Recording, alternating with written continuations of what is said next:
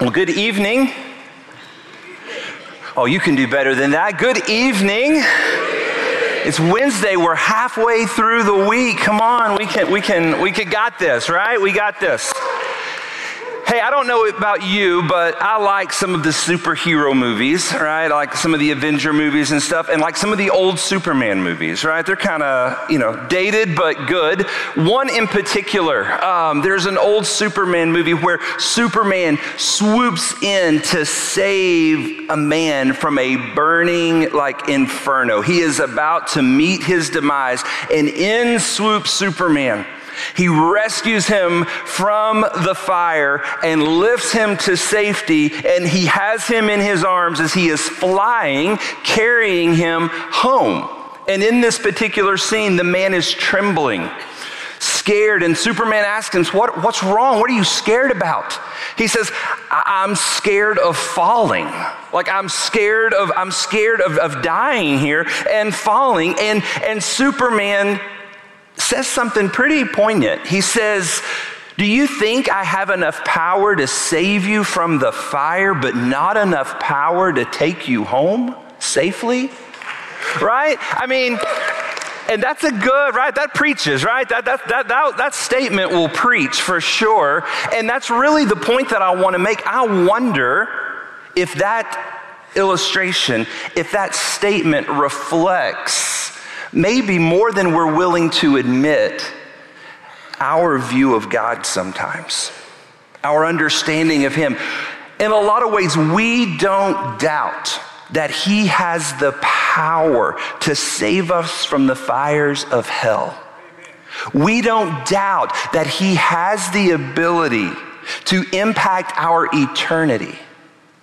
But if you're honest with yourself, if I'm honest with myself, there have been times when you wonder if He has the ability to affect your present realities.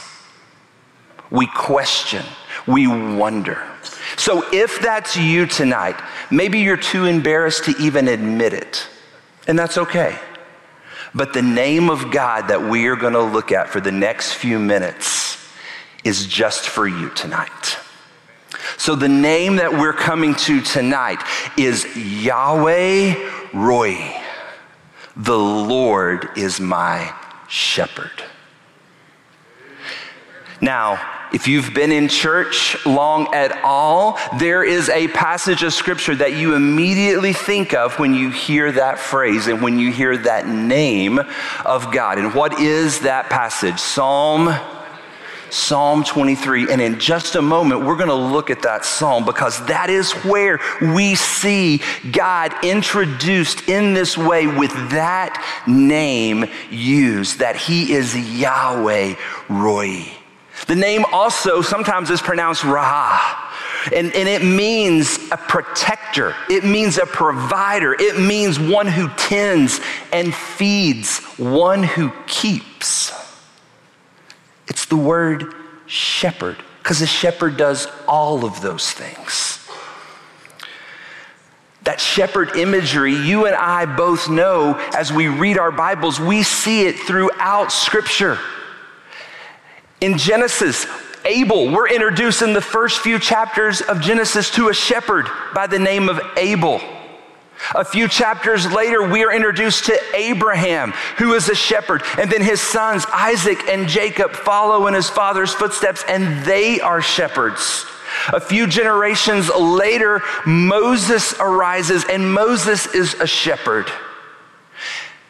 And then David, King David, who started out as a shepherd boy. And then when we go to the New Testament, when the angels announce the birth of the Messiah, they announce it first to who? To shepherds. We see this imagery of shepherds throughout the Bible, so we're familiar with it. But here's what I want you to consider. A shepherd had one job, to protect and care for the sheep. The care of the sheep was a shepherd's only responsibility. But I want you to think about that job and what it entailed. That job was all consuming. A shepherd didn't clock in at 9 a.m. and clock out at 5. A shepherd 24/7 was with the sheep. Because I don't know how much you know about sheep. I know what I've read. Sheep are dumb. Sheep need constant attention so they don't eat things they shouldn't eat, so they don't get stuck places they shouldn't get stuck, right? I mean, sheep need so much care. It was an all-consuming job to care for a sheep. And it was an extremely personal job. There's a book that I have that I love. It's a devotional book, and it is a pastor who took a sabbatical, and he went to the Middle East, and he lived with shepherds for almost an entire year, and he just observed them. And the thing that struck me that he observed was how personal and intimate a shepherd knew his sheep. If he had a flock of 50 or if he had a flock of 1,000, he knew every one of their names. He knew certain characteristics that this one had, that this one didn't have. He was intimately acquainted with his sheep because he lived with them every day. That's a shepherd. That is what a shepherd does. That is the characteristic of a shepherd. And so when we get to Psalm 23, and even though many of you may be able to recite it, you've heard it so many times, I want you to get out a Bible. If you brought one, great. If not, grab one out of the pew and turn to Psalm 23, because I want you to look at the words of this psalm that introduce us to Yahweh Rohi. The Lord is my shepherd. Yahweh is my shepherd. Look with me. We're going to go through this quickly, and as we go through, as we read it, we'll stop along the way, but I just wanted to paint a picture for you of a shepherd. Listen to what David the shepherd says about Yahweh Rohi. The Lord who is the shepherd. Listen to what he says. The Lord is my shepherd. Two things. Notice here, it is present tense. He is my shepherd. He isn't was my shepherd. It's not he will be my shepherd. He is my shepherd. And then how personal it is. The Lord is my shepherd. The Lord is my shepherd. And then from there, David says, I shall not want. He provides everything that we need. When we think of this name of God, I want to challenge you. I want to challenge myself to understand that all we need, the hand of the shepherd provides.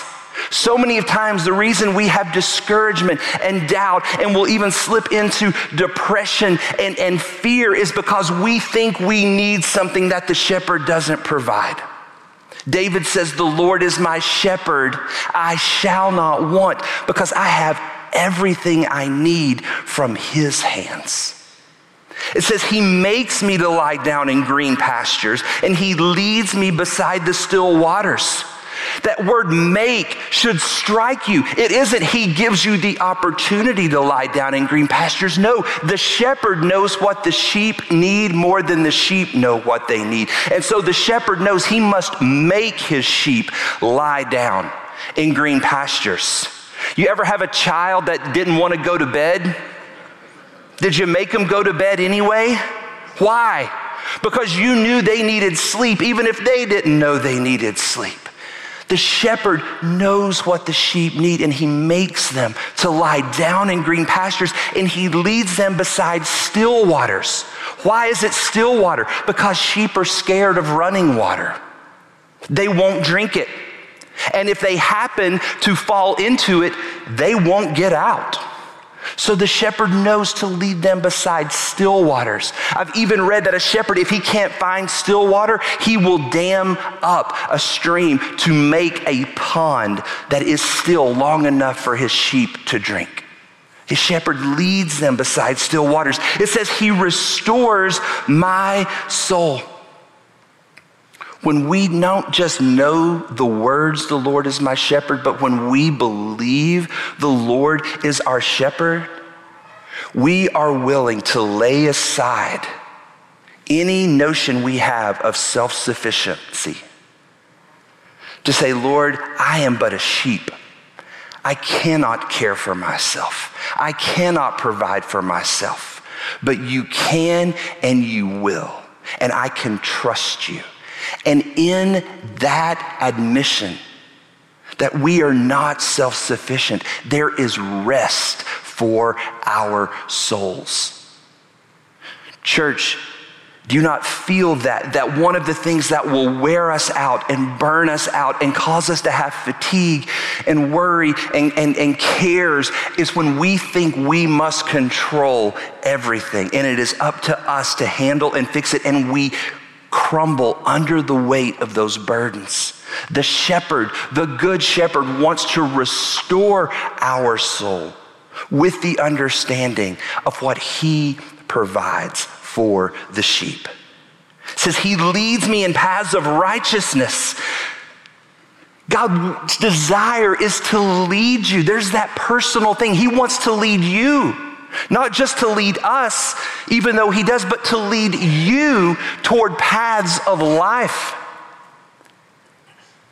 for his name's sake.